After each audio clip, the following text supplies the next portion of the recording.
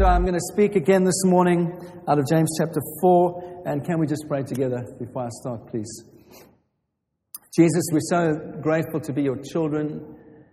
Holy Spirit, we're so grateful that we can walk with you day by day. And I just pray that you'd really help me now to communicate well. And I thank you for this amazing book that has taught me so much in my own life and continues to inspire me as I prepare every week. And I just pray, Lord, that you'd come now in power.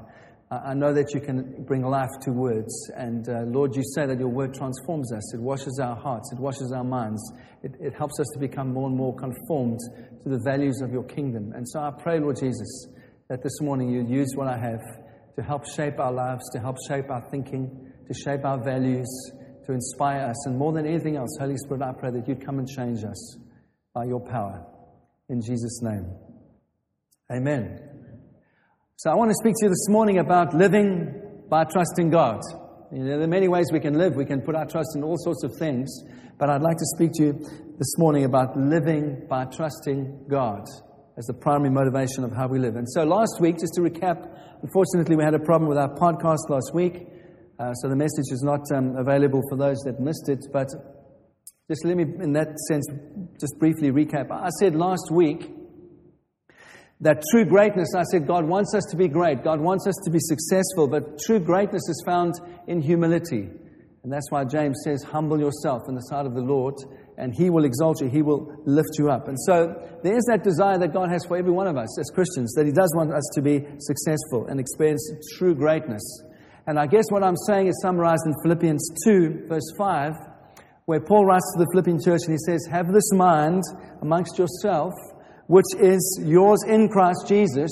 And we are all in Christ, so we can have the same mindset as Christ, who, though He was in the form of God, did not count equality with God something to be grasped, but He emptied Himself.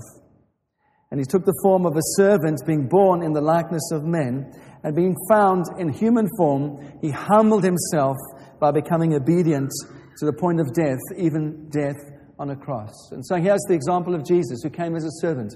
I read this week that the word leader in the New Testament is used only 9 times.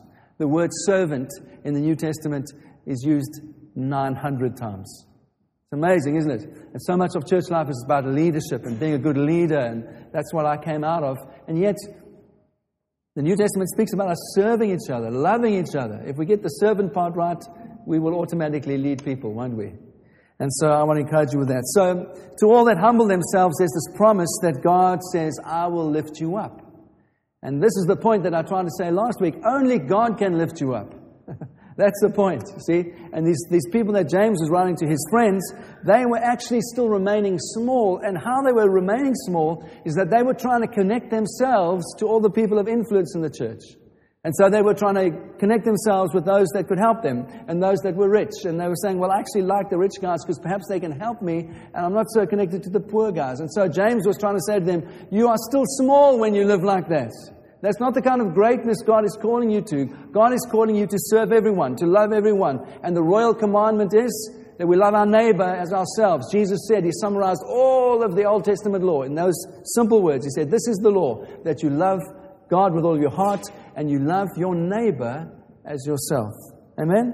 And so I said last week that God had withheld success from these people because they were trying to be great, and at the same time they were remaining small. And so the encouragement to us is that we become big people, all right?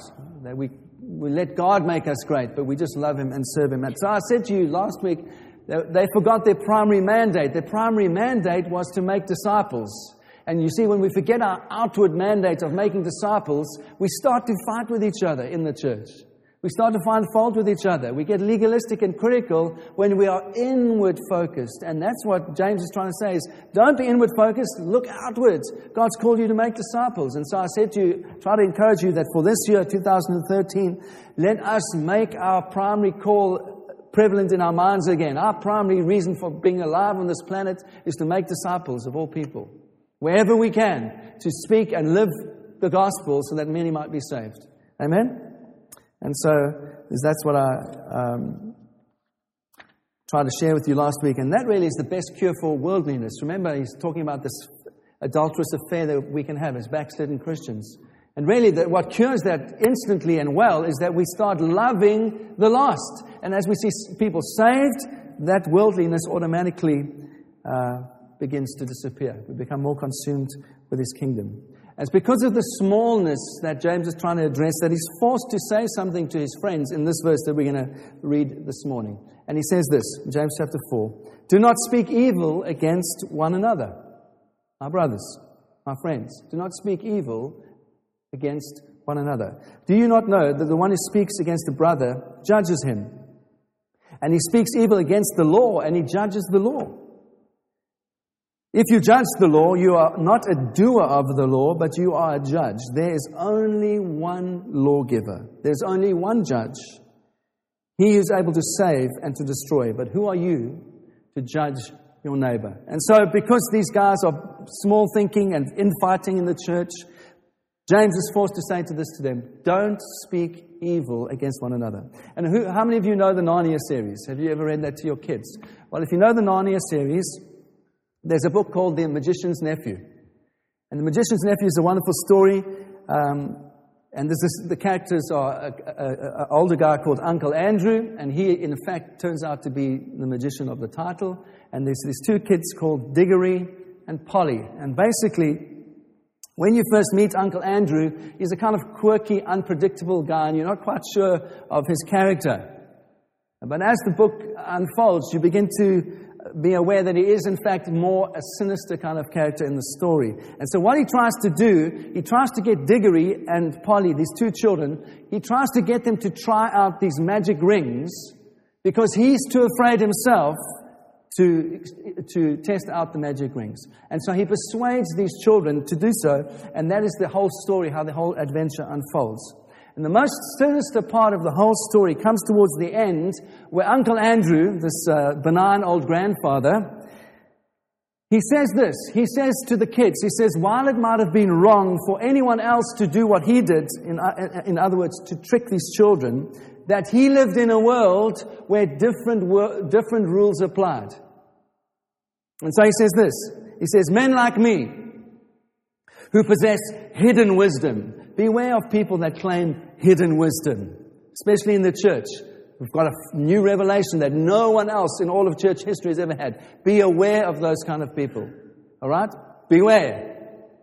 There's nothing hidden in the Scripture. It is plain. There's no hidden wisdom that only a few people know. And so he says, men like me who possess hidden wisdom are free from the common rules, just as we are free and cut off from common pleasure. Ours, my boy, is a high and lonely destiny. That's what Uncle Andrew says to these kids. What's the point? Here's the point. In that one sentence, C.S. Lewis puts his finger on a profound moral problem. And this is the moral problem. In the moment that anyone says to themselves that what they are doing is not wrong because it only applies to ordinary people and somehow they are not ordinary people, in other words, they are the exception, in that moment, that person has puffed themselves up with a gross form of pride and they are headed for disaster. It's a profound point that C.S. Lewis makes. And I've tried to preach in this church that there is no exception to the gospel. There's no exception for any Christian. We are called, we are transformed by the cross of Christ. We are converted into the church of Christ, and we live out the mandate of Christ, which is to make disciples. There are no exceptions. None. The moment you think you're the exception, you are puffed up with pride, and I'm puffed up with pride, and we're heading for disaster. I want to encourage you, don't believe Christians who say that you don't have to go to church to be a Christian. It is absolute nonsense. If you are authentic in your conversion, if you love Christ with all your heart, you will automatically love His people. It's impossible not to. And if you love His people, you will automatically love the lost. Those three go together. And so I want to say to you, this is exactly the same argument that Lewis brings in this children's book. It's exactly the same thing that James is saying in this little verse. Exactly the same thing. He's saying if we defame others in the church, if we speak in a defamatory way, if we bring others down, if we blab out about other Christians, it's a slander and a gossip which becomes a cancer in a church. And his point is this, James's point, is that anyone who does that is implying, like Uncle Andrew, that the royal law that James has called us to, that Jesus calls us to in the Sermon on the Mount, the royal law that we love each other and we love our neighbor as ourselves, somehow doesn't apply to us because we're above it. We are the exception. Everyone else mustn't gossip and slander and speak badly of people, but actually it doesn't apply to us. It's incredibly proud. And I want to say to you that if we are really walking by the Spirit, we wouldn't be speaking evil. We wouldn't even be thinking evil if we are walking by the Spirit. What does 1 Corinthians 13 encourage us in? And so I want to say to you as a fellow believer, as a brother in this church, let us give ourselves this year to speaking well of each other, to loving on people, to speaking positively about them. And so James is writing to these friends and he says, actually, you judge the law instead of doing what it says. And then he brings this kind of real scary kind of statement at the end. He says, actually, the only person who has that role in all of the universe is God. To judge anybody else and to speak condemnation over anybody. And the only person who can do that is God. So please don't do it over each other. And in fact, that's why the title of my message is Living by Trusting God. Because that's the opposite of trusting God is trusting yourself. Is saying, no, I'm going to vindicate myself. That's not true. I'm going to say what really is true. That's the opposite of humbling yourself. So I've got a couple of points, and I really will try and be 20 minutes this morning. 1, speaking badly of people, speaking evil of someone is never justified. Ever. It's always wrong. And it always will be discovered. That's the other thing that I've learned in my life. It's always discovered. When you speak badly of someone, even if it's in private, it's always discovered. What did Moses say in Numbers 32? He said, be sure that your sin will find you out. And Jesus said this in Luke 12. This is the most terrifying scripture I've read for a long time. Luke chapter 12, verse 2. Nothing that is covered up will not be revealed, or hidden that will not be known. Therefore, whatever you have said in the dark will be heard in the light.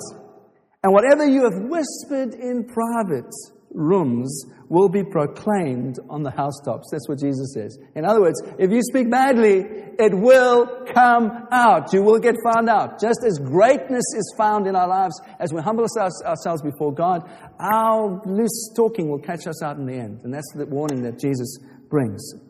Remember, I'm trying to encourage you that God is calling us to live great lives. Every time you speak badly of someone, you're responding not to God's invitation to become great. You are responding to the devil's invitation to remain small, to remain mean, to remain small-hearted, not think well of other people.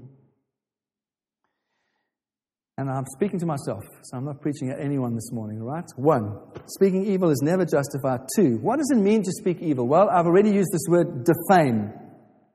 And I want to say that we can defame people even when we speak the truth. We can speak in a defamatory way over people even when we are speaking the truth. The fact that it's true doesn't make it right or true. Not right, not true, it doesn't justify us using it.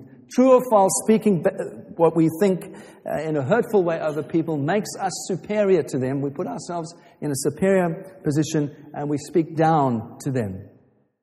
And I was just interested as I was reading and researching this week that it's one of the most common things in the Old Testament and the New Testament that God hates is speaking evil against God and speaking evil against each other. He hates it with a passion. And so I want to say to you, it's defaming someone, whether we criticize them, whether we gossip about them, it's really a subtle form of murder. It's really trying to get rid of that person. It's really trying to damage them so they don't have influence in your life anymore. And it's exactly the same spirit that works in a violent way in killers, people that kill other people physically. But it's much more subtle, it's much more quiet. And Alec Moiter is a wonderful theologian. He says this, defaming someone else, speaking badly of someone else, is really a breach of humility.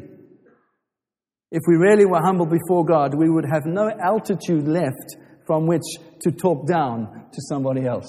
I love that. If we really are humble, we don't have any altitude left. If we are flat on our faces before God, we don't have the altitude to speak down at other people and judge them. Thirdly, speaking evil, it betrays our insecurity. It betrays our own insecurity. I say this often.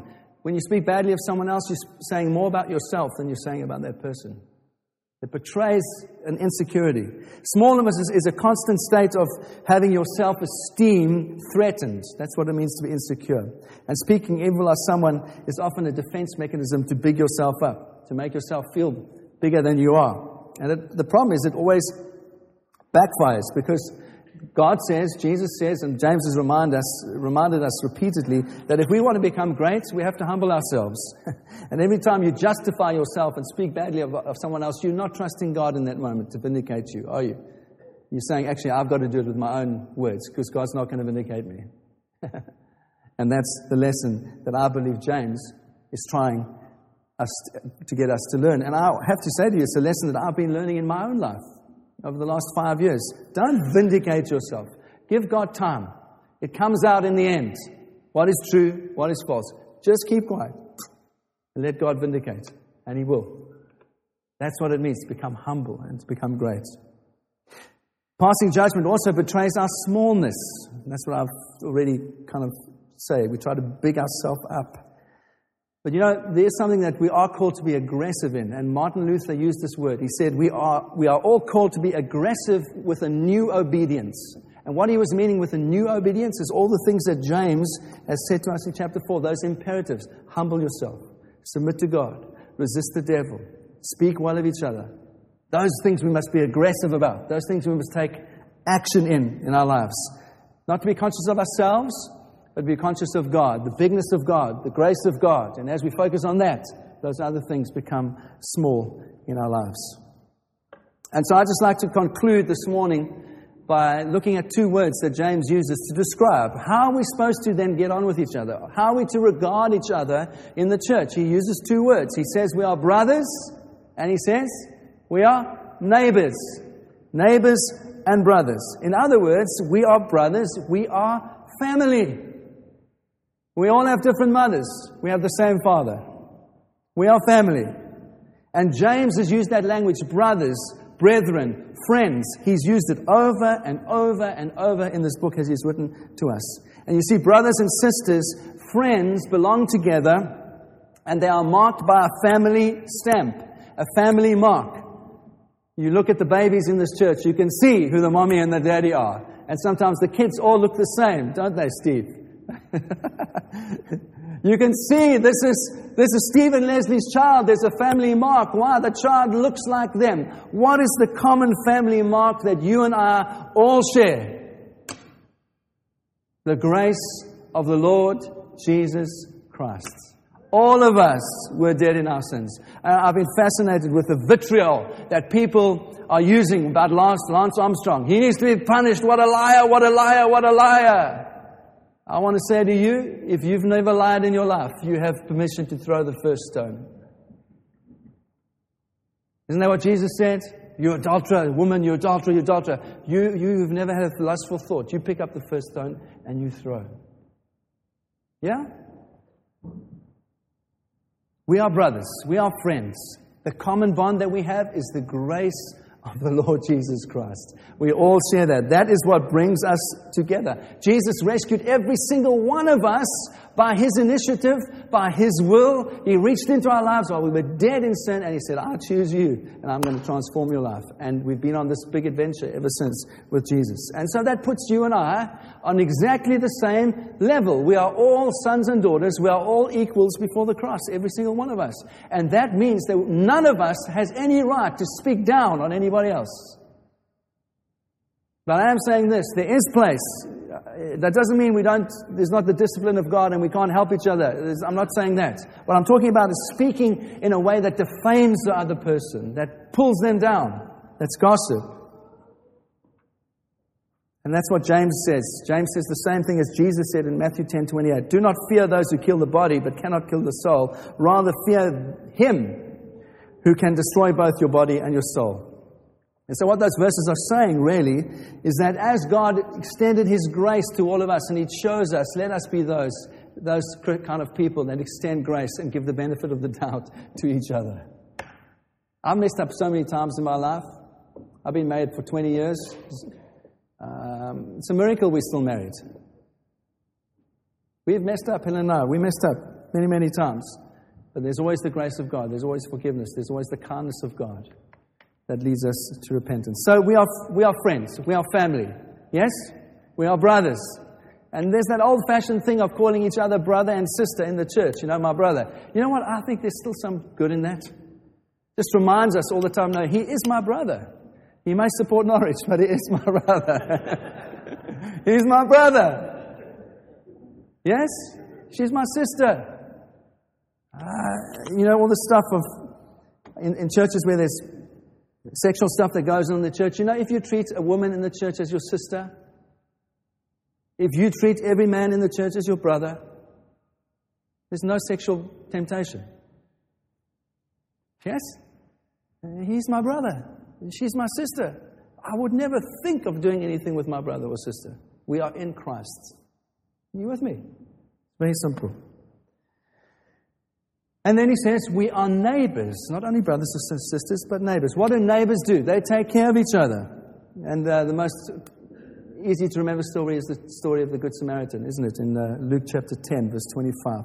And again, that doesn't leave us any room to talk down to other people. What's the point of the Good Samaritan? The point is that every one of us has neighbors, and all our Christian brothers and sisters and those that are lost are our neighbors, and we are supposed to be those that reach out to our neighbors and be the Good Samaritan to them. That is the point of the story, isn't it? We've heard it many, many times. And so, if there's something that I know about you that discredits you, my task is never, ever to publicize that. My task is never in private to berate you silently, you know, in the midnight hours when Helen and I are talking, to berate people for things in their lives. That's never your task. That's never my task. Our task is to reach into others' life and to help to lift people up. That's our task. You see, defamation, slander, gossip, whatever you want to call it, it starts first in our minds, and that's why I'm convinced. I said to Helen this week, I'm convinced that people become demonized. I use that word purposely. Demonized in their thinking. That their thinking becomes so warped and conforming to the world and the values of the world that they start to live stuff which is alien to the kingdom. It's because of our thinking. And so I believe there are people that are demonized and need to be set free. And how are we set free? By the power of the Spirit, by the truth of the Word. And God does set us free in our thinking. And certainly there are times that someone is so demonically oppressed that they need prayer and they need to be delivered from that thing. But what did Jesus say? You can deliver someone, and if the pattern doesn't stop, 7 other demons come back. Isn't that true? That's what the story says. Got to be renewed in our minds, in our hearts, in our thinking, taking on the values of the kingdom. So I'm saying, if we are neighbors, then surely gossip will be replaced by care. And then James tells us how to regard the law. And I just want to speak briefly about that. God has already given us the royal law. James has told us what that is. Jesus has told us what that is that we love our neighbor as ourselves. And the point that James is making is that actually if we don't live by that, by the power of the Spirit, we're actually saying that we know better than God. We are actually judging that thing, and we're actually saying that God made a mistake in commanding us to love each other. What He should have done is commanded us to criticize one another. Because if we were setting the law, if we were setting up the rules, that's what we would have done. We would have, because that's how we live. And so James is saying, don't live like that. Don't, by the power of the Spirit, remember that you can live differently, and that God alone is the judge, God alone is the vindicator, and those that disobey that law of loving our neighbor as ourselves, what we are really doing is disputing God's authority in our life and saying that actually God doesn't know better, we do, just like Uncle Andrew. And I want to say this, every time someone from a Bible college sent me an email, said, what do you think about spiritual warfare and binding powers and principalities and all this stuff. And I'm convinced of this, that every time you make a decision for righteousness and truth in your life, every single time you do that, you exert spiritual authority and you wage war. What is the use of binding the spirit of lust over a town and saying we rebuke that and we bind that spirit? The Christians love to do that. If you're a slave to pornography in your own life, there's no power in that. It's empty words. It's meaningless. That's why I say we are transformed by the renewing of our minds. We live something differently, and as we are living differently, then we have authority to say things. Amen? Then we have authority, then we can actually say, no, that is an unclean thing. We bind that. Why? Because it's not at work in my life. So I have authority then. Yes? This is what the Bible teaches. And so I want to encourage you, every time you make a decision in your life not to speak badly about someone, you are exerting powerful warfare at that moment. And you are becoming instantly at that moment, you are conforming yourself to become like God, who is love. And you're conforming your life to God's image, which is love, which always gives the second chance, which always thinks good of someone. Are you with me? And when we speak gossip, we say, okay, I choose smallness. I choose the devil over what God says. And lastly, I'm impressed. It is 15 minutes, 5 minutes, and now finished. It's the first time I've done it. I just want to talk a little bit about, as I conclude, about being legalistic. And I know I've spoken about that before, but in the context of what James is saying. You see, I don't know if you've ever thought about this, but the Sermon on the Mount, when Jesus taught the Sermon on the Mount, what he actually was doing was summarizing all of the Mosaic law, and he was making some statements about it in a spiritual sense. He was summarizing it all. And he was saying, this is really what the law is about, in the statements that he made in the Sermon on the Mount. And you see, that's why the Pharisees hated it. That's why they hated Jesus. Because the truth is, without what Jesus said, without the spiritual interpretation of the law, there was nothing to help them see or feel any shame for their own feelings of lust, their own hate, their own feelings of revenge, and their own outward legalistic morality. They were blissfully unaware until Jesus came and said some stuff. And as Jesus started saying some stuff and saying, actually, you've missed the whole point of the law. This is what the law really means. Then they started to hate him. As he started to put his finger on stuff in their lives. You see, when you start to see from Jesus' point of view, when you start to walk from the Spirit, you end up with a much higher view than which the Pharisees ever had and which they said they were committed to. Jesus said, these are the values of the kingdom. That's what he tried to express. He said, these are the values of the kingdom of God. And if you and I try to bypass those values of the kingdom of God, the royal law, what I've talked about today, if we try to bypass it and say, it doesn't apply to me, it applies to everyone else, all we are left with is a legalistic Christianity which sets a ceiling on what righteousness is. So as long as you don't sleep with anyone, you're okay. As long as you don't murder anyone, you're okay. And yet Jesus says that you've missed the whole point if that's how you're living. There's something, I'm calling you to something much higher, more glorious than that. You see, the Mosaic law, the rules, as I've said over and over, focus on outward performance, but they don't produce power in your life. They don't produce joy in your life. They don't produce peace in your life. They don't produce righteousness in your life. All the law can do, all rules can do, is to try and motivate you out of fear of punishment. You will get found out. Don't do that.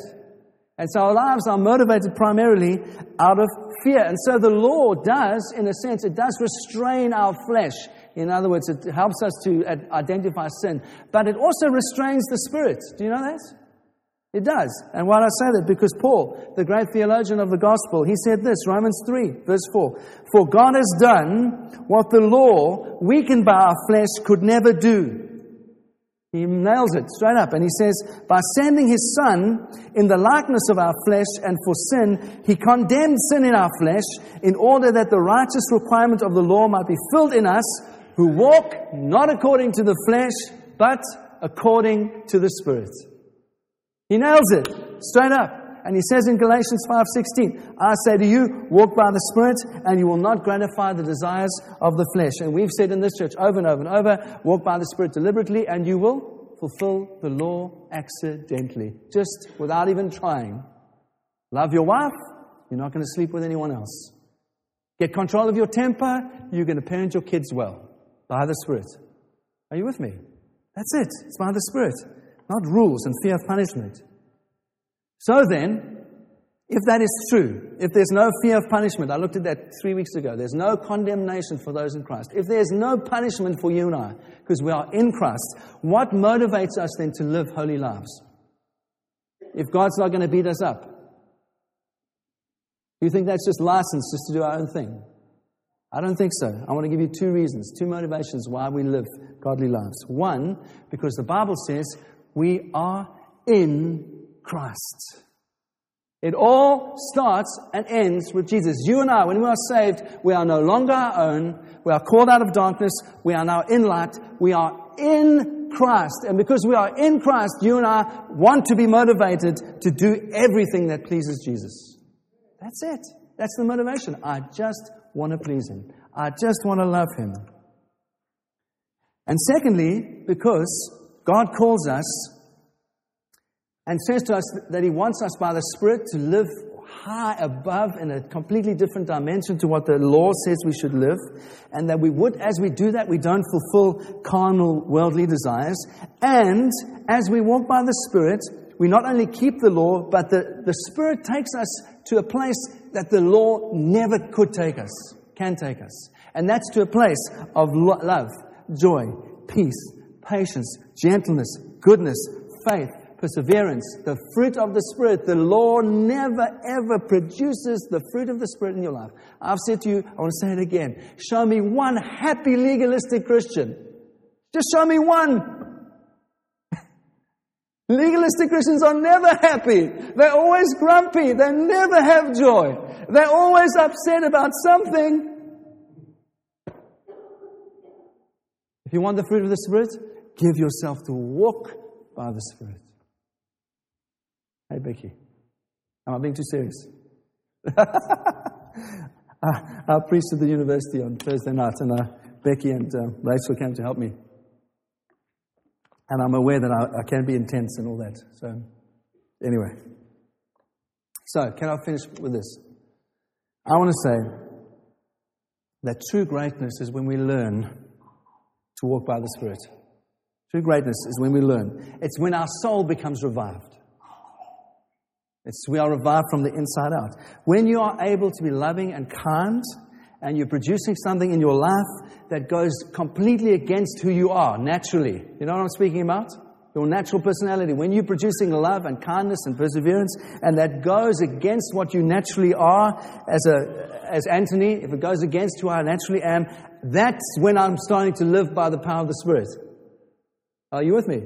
Because it's not my natural personality, it's not my natural character. It's completely opposite. When I start living by the Spirit and I'm consistently producing love, joy, peace, patience, and kindness that does not come from myself, the only source is the Holy Spirit. Then I'm living by the Spirit. And Peter says this in 1 Peter 4:14, even when you can do that and you yourself have been the subject of gossip and slander, and you can respond differently, and you can respond in a different way. Peter says this, you are blessed because the Spirit of glory and the Spirit of God rests on you. The Spirit of glory and the Spirit of God rests on you when you can respond like that. I want to encourage you, how many of you in 2013 want to taste some glory in your life? How many of you want to taste more of the Spirit in your life? How many of you would love to see God use you to see many saved? Yeah, I would, certainly. Well, here's a little key for us. The more we can put to death the desire to speak badly about other people, the more we can put that to death in our lives by the power of the Spirit. A.W. Tozer says this, the more we can do that, the more we begin to experience the power of the Holy Spirit in us. The more we experience the Holy Spirit, the more we want the Holy Spirit. The more we want the Holy Spirit, the more we will do everything that we can to rid our lives of anything that might grieve the Holy Spirit. Amen? And so this is not a condemning message. This actually is an encouraging message, because that can only be produced by the power of the Spirit in you and I. I'm quite aggressive naturally. I'm quite loud naturally. I'm quite ask my family. I'm quite insistent on my own way. I'm not shy to tell people what I think. All that's not necessarily the fruit of the Spirit. You get what I'm saying? But this is the fruit of the Spirit. Love, joy, peace, patience, kindness, self-control. Stepping back and saying no. Then I'm starting to live by the power of the Spirit. Amen. And I want to encourage you, in 2013, as we go forward, let's not speak evil of one another. Let's not pray for one revival on the one hand and then gossip about our friends, because that's just mocking God, isn't it? We're not going to see revival until we are consistent in what we're living and what we are saying. And so let's pursue the presence of the Holy Spirit with all of our hearts this year. Let's speak well of each other. Let's live by trusting Him. Let's not live by trying to vindicate ourselves. And I'm so excited that RT is coming to chat and teach us about the Holy Spirit. I've heard him speak on it before. He's an amazing, amazing revelation of the gentleness, the kindness of the Holy Spirit. And we all need some of that in our lives, don't we?